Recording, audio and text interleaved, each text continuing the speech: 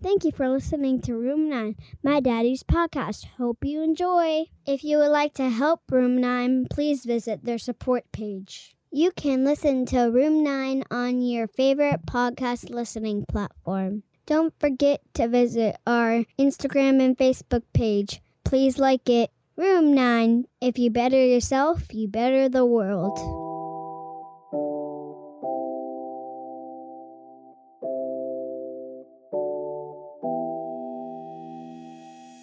We have to remember that our child is still in there, our adult child, and that the behaviors are not coming from that core person, not who they really are deep down inside. They are that sensitive being who's helping people like you were. And I think even in your darkest moments, you were probably helping people because it's who you are. But then that addiction just drives the behaviors that we see on the surface that are so hard to wrap our heads around. And I hear a lot of, parents are like, how can he do this to me? And my reminder, and we've been there too, like, how can he do this? But then you have to come back to, it's not him doing it. It's really not. And that's what I think that's where the healing comes, is when we remember it's a disease and we come together and talk through, those were really bad times when you did these things, but you, I love.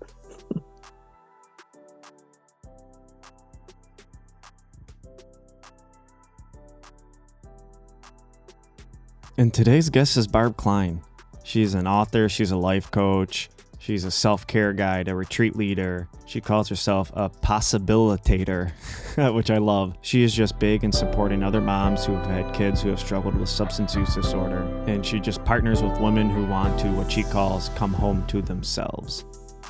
She lives in Rochester, New York, and she is just an incredibly inspiring woman. How much she's got going on, the things she's been through, and just the way she helps people and other mothers. She doesn't work exclusively with women, but that seems to be obviously the main clientele she attracts. What a gentle heart, gentle soul. She's a beautiful human being, and I was just very fortunate and felt privileged to have this awesome conversation with her. So look for all her links below. You can buy her book, 111 Invitations. We talk a lot about that in this podcast episode, so check that out. Links to her website to get the book, Amazon site, and her social media sites are in the description. All right, guys, I am going on vacation for a couple days for the first time in a long time, so I'm excited. Do a little camping in this 70-degree weather in November, so enjoy your week. I am excited for what is to come. All right, much love. Peace.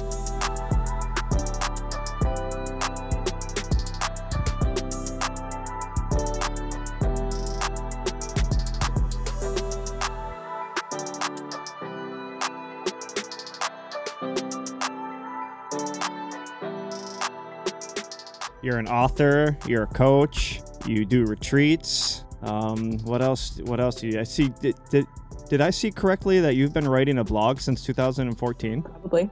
Mm-hmm. I'm like, holy crap. So you've been doing that for a while. Not consistently, but yes. Well, how often do you post on your blog? I mean, I've seen it. Yeah, you had stuff from years back, I should say. In an ideal world, once a month or twice a month, but it's pretty hit or miss.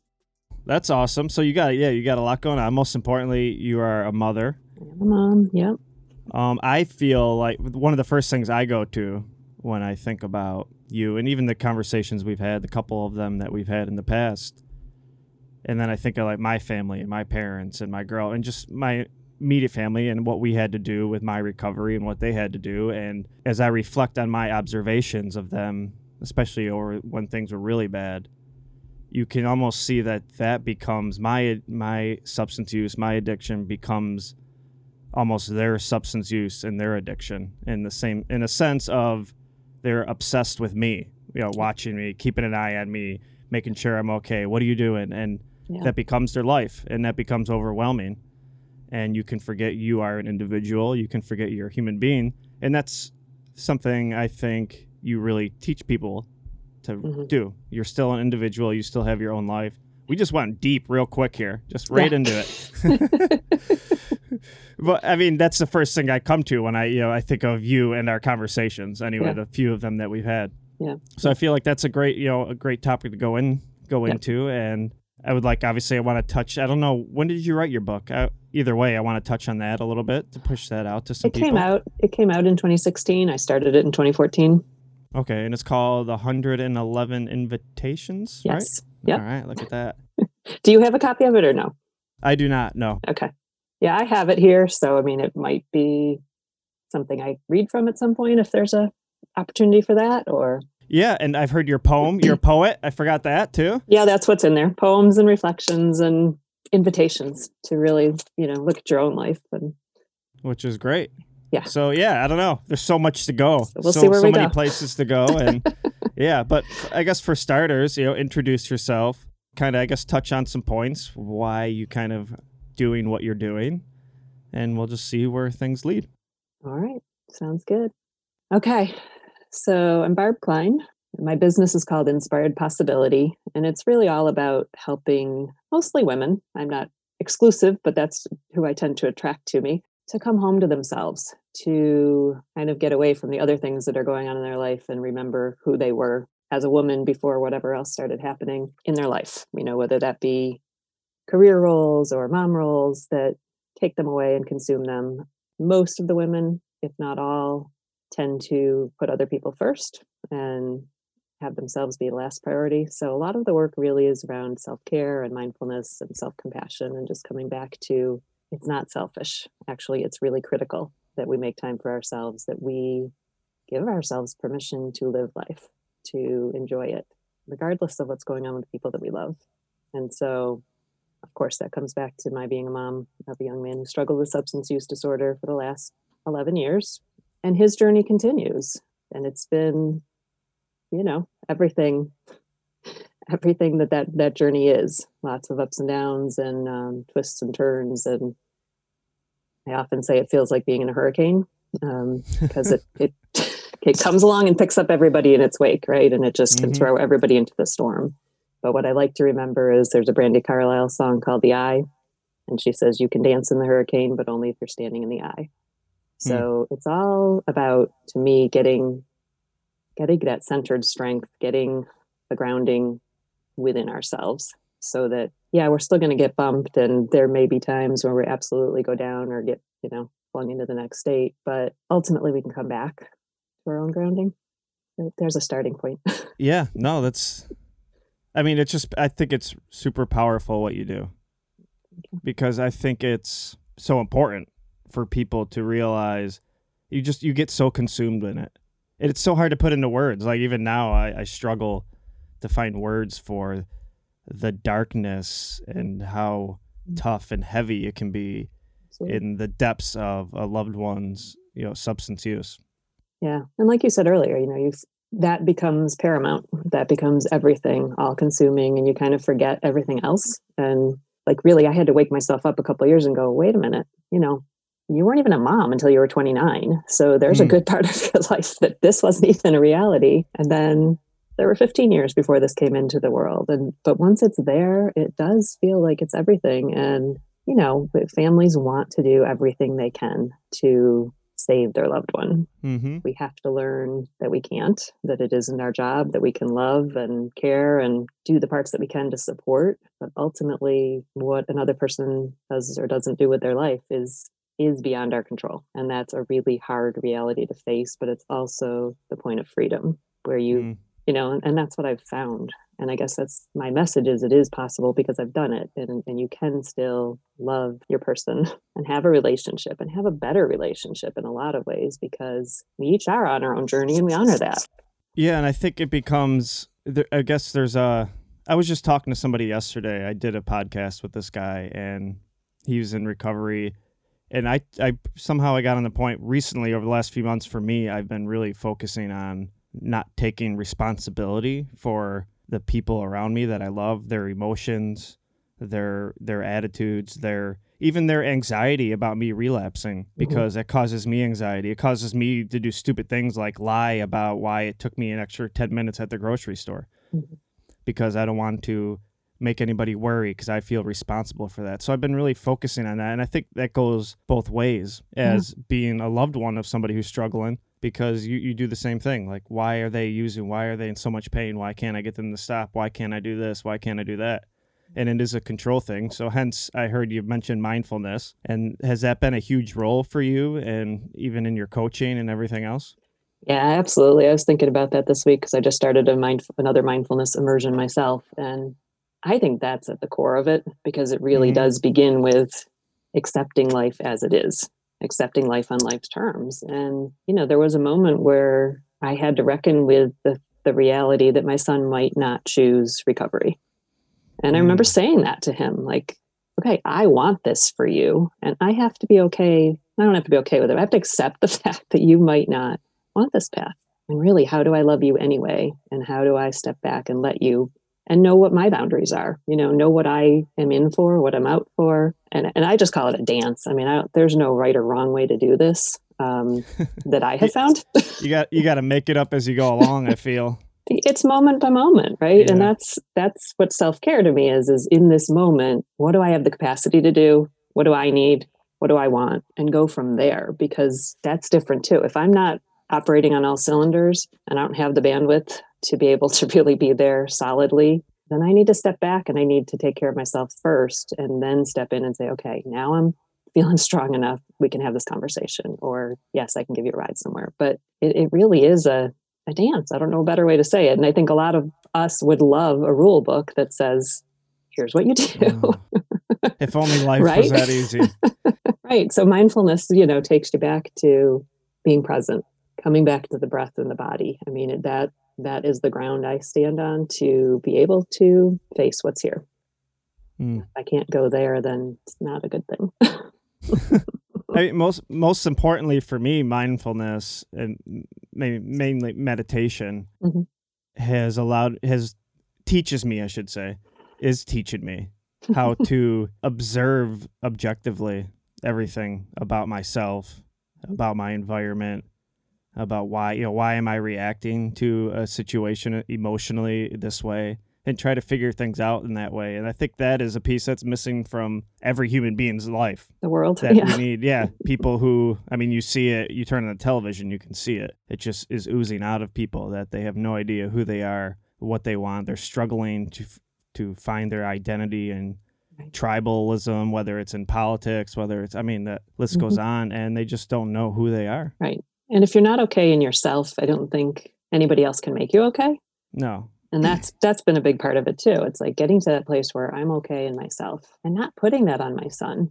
I mean, I actually said that to him. Like, that's just not a fair burden to put on you, that I need you to be okay so I can be okay.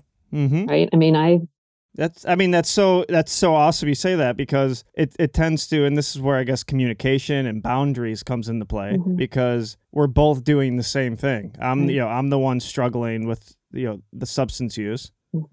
And I feel responsible that you feel responsible, and you feel responsible because I feel responsible, and we're not communicating this or talking, figuring this out together. And it's an ugly cycle. Yeah. And you're just stuck in it. Yeah. And that's what I've seen with him. It's like he does feel bad. And so then that just adds another layer of shame and guilt and burden of, I know it's been so hard. And I'm not going to deny, and I don't sugarcoat that, yeah, it has been hard, but at the same time, it's up to me to find a way to live my life and to choose that, and to not wait for him to be okay or not okay. And it is really hard when you're in the thick of it.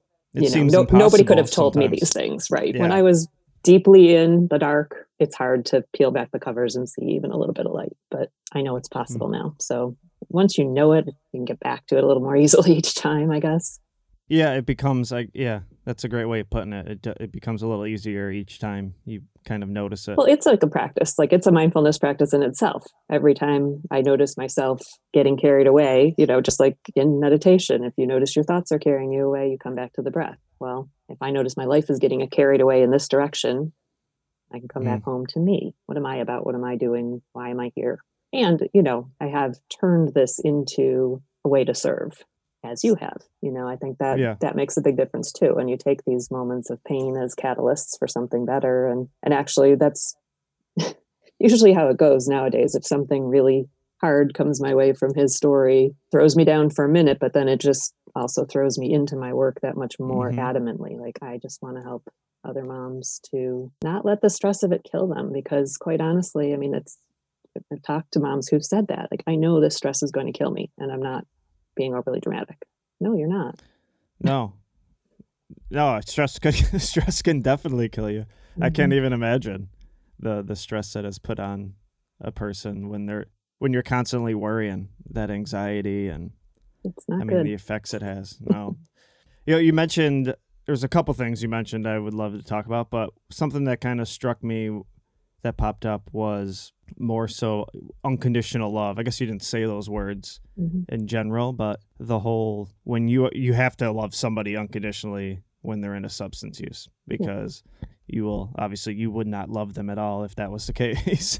If it wasn't, I mean, my parents have lost 2 children and there's 2 of us. I have a younger sister and there's 2 of us left. So I feel like that for them experience was even 10 times more.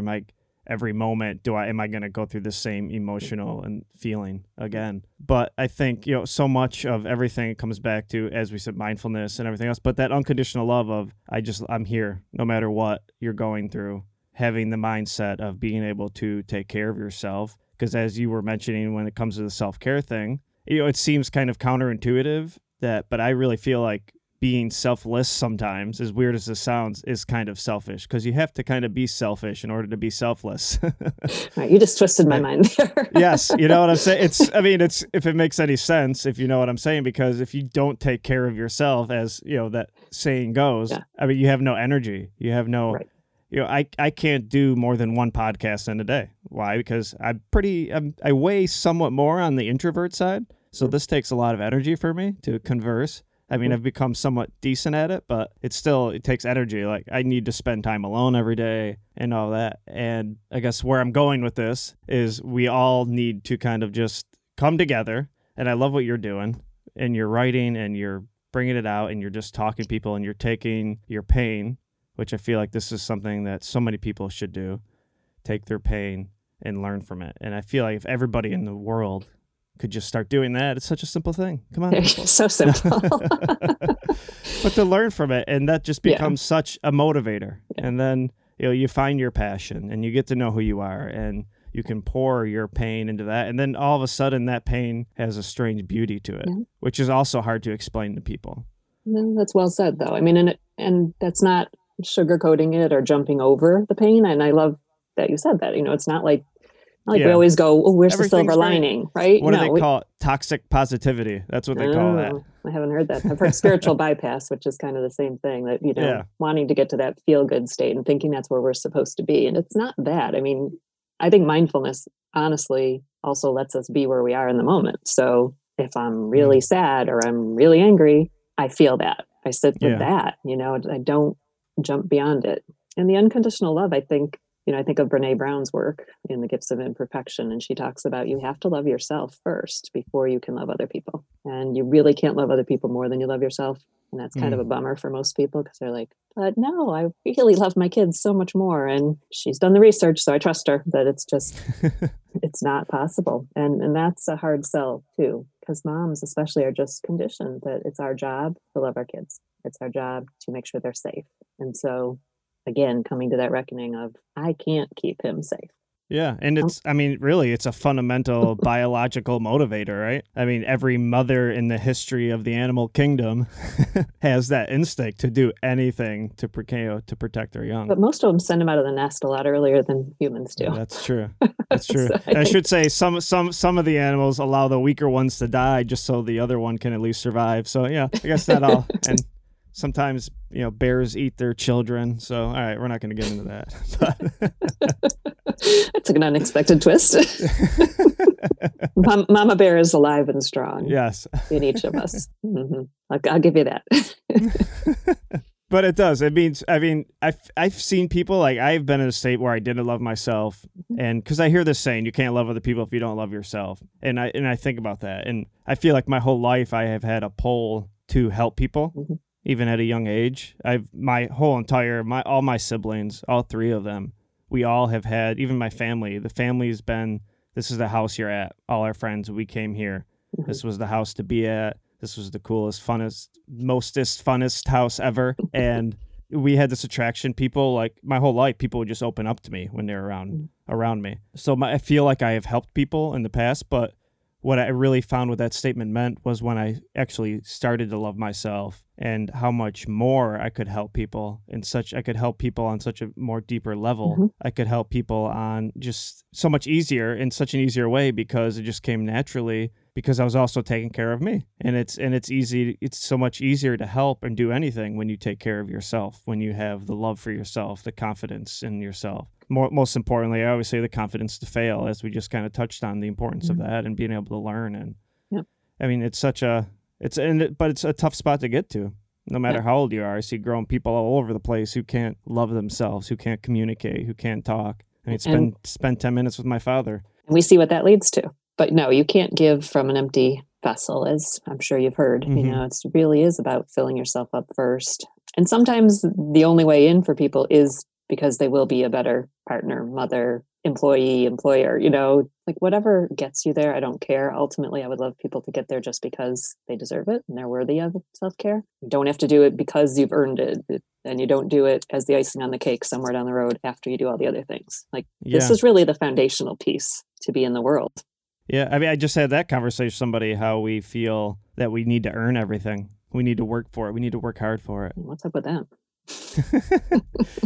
And then you get to the end of it and you feel like it's like you realize, oh, I had this all along. You know, speaking of, you know, mindfulness and Eastern philosophy and control, nonetheless, I always loved Taoism. Eastern philosophy is one of those things when the small pieces of it finally click in your head, they're funny. Like you start laughing literally out loud. I'm a big fan of Alan Watts. I don't know if you know who that is. He was around in the 60s, and he was a huge piece in bringing just one of my favorite minds that brought Western and Eastern thinking together. And but he just he talks so much, writes so much on Taoism and Zen Buddhism, and it just when pieces like that click in your head, it really makes you laugh because it just always talks about just going with it. You don't fight it, you just kind of let it go. And when the river slows up, you slow up with it, and when the river speeds up, you go with it just as fast. And there's this quote that always stuck with me. As soon as you are free to feel unstuck or stuck, you are then unstuck. Mm-hmm. And I love that. And we always try to feel like we need to earn something. Analogy I think a lot of people would get in Christian terms is God's grace. There's that Bible verse. I'm a little rusty on my verses here. I think it's Ephesians 2:8-9, for by grace we've been saved through faith, not of works. And we always feel like we have to earn God's grace through working at it. We need to earn this, but it's just something you have. You already have it. You have all your answers, as you know from just doing coaching. It's the first thing you learn when you kind of go through any kind of curriculum with coaching. We all have our own answers. You just need to help and guide to find them. And get quiet enough to listen to them. That's the other piece, is quieting that outer noise. Shutting your mind up. Yeah, that's a tough one. But shutting out the outer voices too that are screaming at you. You know, so many opinions, so many ideas, especially these days. But tune into that inner wisdom that's there and ask for the guidance, because it's there. It's just, you have to slow down enough. You have to quiet down. You have to pause. You have to be willing to get curious and ask.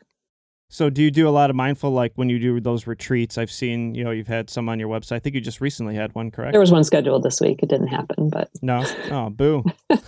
Well, and that's an interesting one. We're not quite sure, because the theme of it was acceptance and surrender. And so, there was a lot of I don't know if people are up for that. Maybe those aren't terms that make sense to people, or they want to get on board with. I could see some resistance to that. So I don't know if it was that or the date or time, but yes, mindfulness is a big part of it. And really the whole, whether it's a 2-hour stint like that, like these mini retreats I'm doing with my friend Carol, we do a little bit of yoga, do a little bit of breath work, a little bit of meditation, mindfulness. We'll read some poems from my book, invite people to do a little journaling. It's really all about that deepening your relationship with yourself, which is really what I think self-care is. It's absolutely building a new relationship with you. And I feel like that's what life is. Getting to know yourself, right? It is. Like you get to know who you are, and you try to make the world a little better than the way you found it. And we're fascinating beings, really, when we do spend the time and get curious about it and learn to laugh at ourselves, like you say, with the Zen stuff. Just, oh, there I am doing that thing that I do, instead of the judgment and the shame and the blame and yeah, okay, that's my pattern. That's my tendency. But once we notice it, then we have a choice to change it. Yeah, there's a chapter of one of my favorite books. It's called Take Care of Yourself Like You Would Somebody You Love. because we walk around. The example he gives, it's this clinical psychologist, and he was with this couple whose granddaughter committed suicide, and he talked about how the grandma was just beating herself up. I can't believe I didn't notice this. I can't believe I couldn't help her. I can't believe this and that. And he talks about how he asked her, he said, do you blame your husband for not being there? Do you blame your husband for not being there to save her and not noticing it in time? She's like, no, I would never do that. It's like, why do you do that to yourself? Why do we do that to ourselves? I mean, some people take better care of their dogs than they do themselves. Absolutely. And then you wonder why, you're just kind of stuck and don't feel any kind of anything really. And you find other ways to numb it out. Yeah. The ways we talk to ourselves, we would never talk to our best friends. At least not in a serious manner. Right. But yeah, it's nuts. I mean, when I started paying attention, and this wasn't when I was in jail, when I started paying attention to how I talked to myself, I mean, it was insane. It's not a pretty picture. No, especially when you think about it in that way. What if I said these out loud to, my parents or my girlfriend or husband, wife, whatever? Right. Your poem, I remember you read a little bit of that. And you said that's what your book is, kind of, right? Is poems and just ways to journal? Or yeah, it's a section. It's called 111 Invitations, Step into the Full Richness of Life. Small sections, and it's everything from, twisting in the turbulence to showing up for life. So it's this blend, this pathway of all of the things that happen in life, right? So the hard times, the dark moments when we're totally lost, and the moments when we're being called to show up and wake up and come forth. And so I think it's both. It's a call to action, and it's a healing balm in the sense that you're not alone if you're going through some of these hard times. There's a ton of questions within all of the poems, I think, just because that's kind of how I think. It's like a curious mind of what would it be like? And then each section has a reflection section at the end. The title came to me when I was in a massage. It just dropped in and I was like, oh, I love that. The invitations piece, because I never really wanted it to be exclusively about my situation. I want these to, and I think they are universal pieces that people read, and absolutely, it's like, oh, this is my journey with breast cancer. Or this is my journey with this. I can relate to it in some way. So that's really what it is. And what's cool is, like, my son loves this book, and he says it's his Bible. And there's a poem in here. The last poem I wrote is called I Have Always Loved You. And it was written after he was texting me one day, on the day that I had decided to submit my manuscript to the people who were going to review it. And he's like, can we talk? I'm like, no, I have to stay focused, and you know how insistent that can be. And he's like, but I have a serious question. And I said, okay, fine, we'll talk later. But for whatever reason, my mind or my heart heard the question, do you love me? And so I literally wrote this poem in my head, walking home. Went home, wrote it down, and it had to go in the book. And then other ones have come out. And this year for Mother's Day, he wrote me his own version of I Have Always Loved You. And that's awesome. It's so beautiful. It mirrors. And what it showed me was that the love has always been there for each of us, even in the moment, because the poem, I mean, I can read it if you want, but the poem says, even in the times when I've lost you. And, he reflects back, even in the times when I've pushed you away. So it's like, I read those two together and kind of go, okay, the love has always been there. What else matters? Everything else is surface circumstances, some of which have been absolutely horrible. But the bottom line is that love and that connection and that relationship has been there at the core of it and still is. So that's kind of a beautiful thing. It is. That's a powerful thing. Yeah. It gave me some goosebumps. Well, I did one interview with a BOM family recovery group, and I read my poem and his poem, and people were like, oh, wow, could you read those both again? Yeah, I can, because I think families needed to hear his poem as well, because they don't always get to hear those words. Maybe their child has died before they ever had a chance to get to that point, or doesn't have it within them to find themselves enough to express it or have the trust. Either way, but we have to remember that our child is still in there, our adult child, and that the behaviors are not coming from that core person. It's not who they really are deep down inside. They are that sensitive being who's helping people like you were. And I think even in your darkest moments, you were probably helping people because it's who you are. But then that addiction just drives the behaviors that we see on the surface that are so hard to wrap our heads around. And I hear a lot of, parents are like, how can he do this to me? And my reminder, and we've been there too, like, how can he do this? But then you have to come back to, it's not him doing it. It's really not. And that's what I I think that's where the healing comes, is when we remember it's a disease, and we come together and talk through, yeah, those were really bad times when you did these things, but I love. Yeah, I mean, even sometimes you get to the point where you crack jokes about it, and unless it's just my family, I don't know. Oh, for sure. Humor is definitely a big piece of it. A part of self-care. Yes, it is. And a friend and I used to play a game called I Bet You Can't Top This. Until it wasn't funny anymore. And then we're like, yeah, I don't want to play anymore. All right, we're done. You do it. No, I mean, everything you just said, I mean, it's super powerful because, I mean, it's such a hard thing to put into words. That darkness and hopelessness and emptiness and heaviness of just being in that. You have no idea what's coming next. Not that we know that in general, but I mean, every phone call, every breath you take, you're worried about getting a phone call of your child being dead, being missing. You're worrying about your purse going missing. You're walking around with it everywhere. And I mean, it becomes so tense. It's like eggshells. And yes. For people to get a little relief for something that you do or write is just amazing, because it's those little moments that kind of keep people going, and maybe hopefully one day have enough power to get them to completely change. But it's just a journey, like you said, about getting to know yourself and knowing that it's okay to not be okay, knowing it's okay to be angry or upset, but still love somebody at the same time. Sometimes self-care is getting in the car and screaming. Or punching a pillow. It's not always about getting all zen. And I think we tend to think that.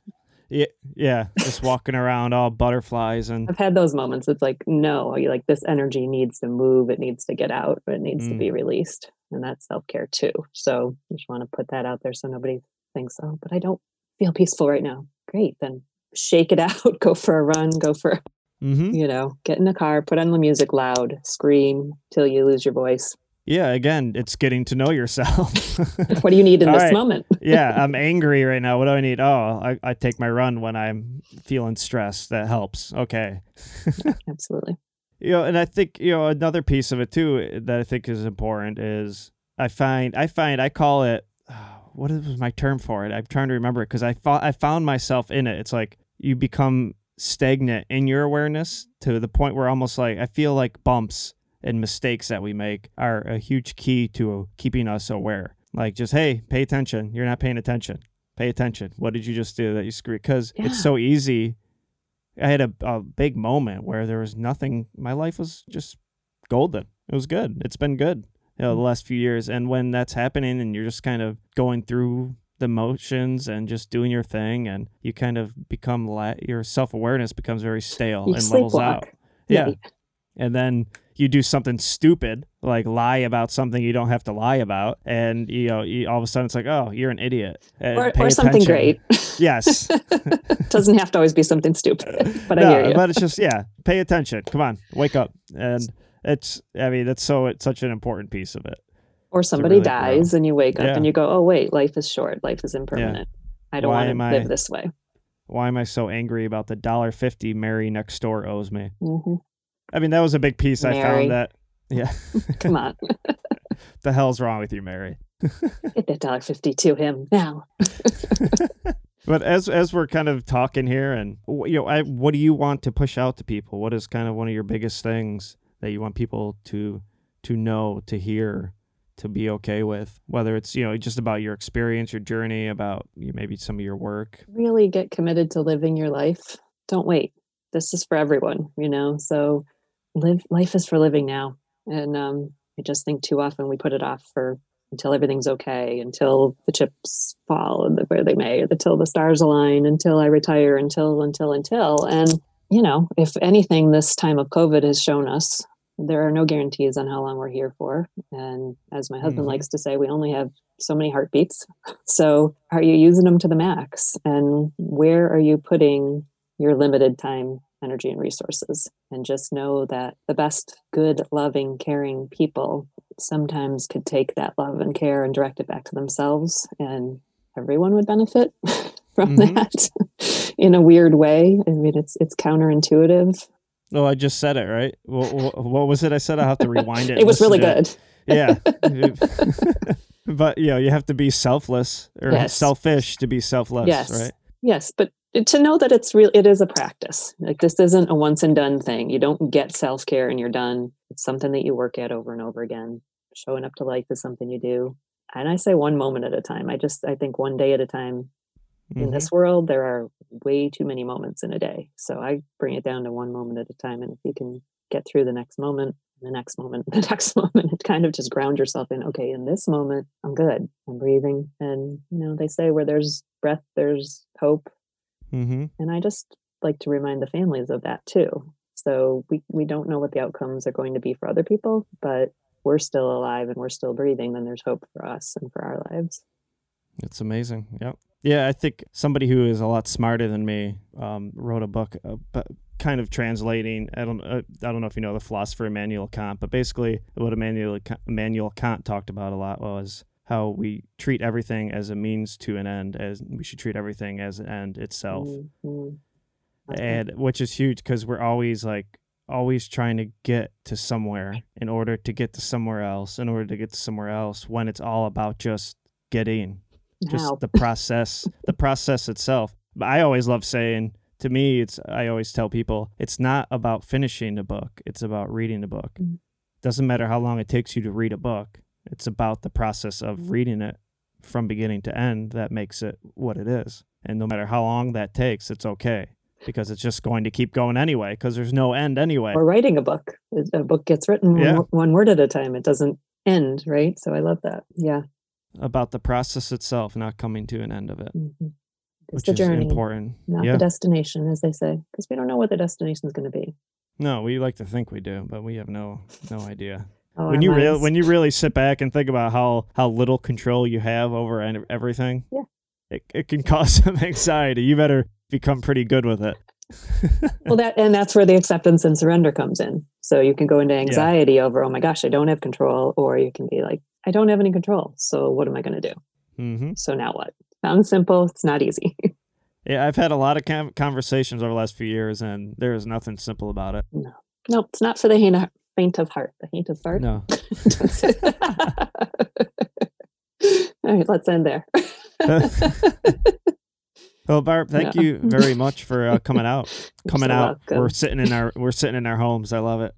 Technology. Thanks. I have been grateful as much as, like I said, I've avoided remote podcast. COVID forced me into it, and I've been able to have some great conversations. Not that, like I said, I would have came up to Rochester. I've done that to do the old in person, but let's stay in touch.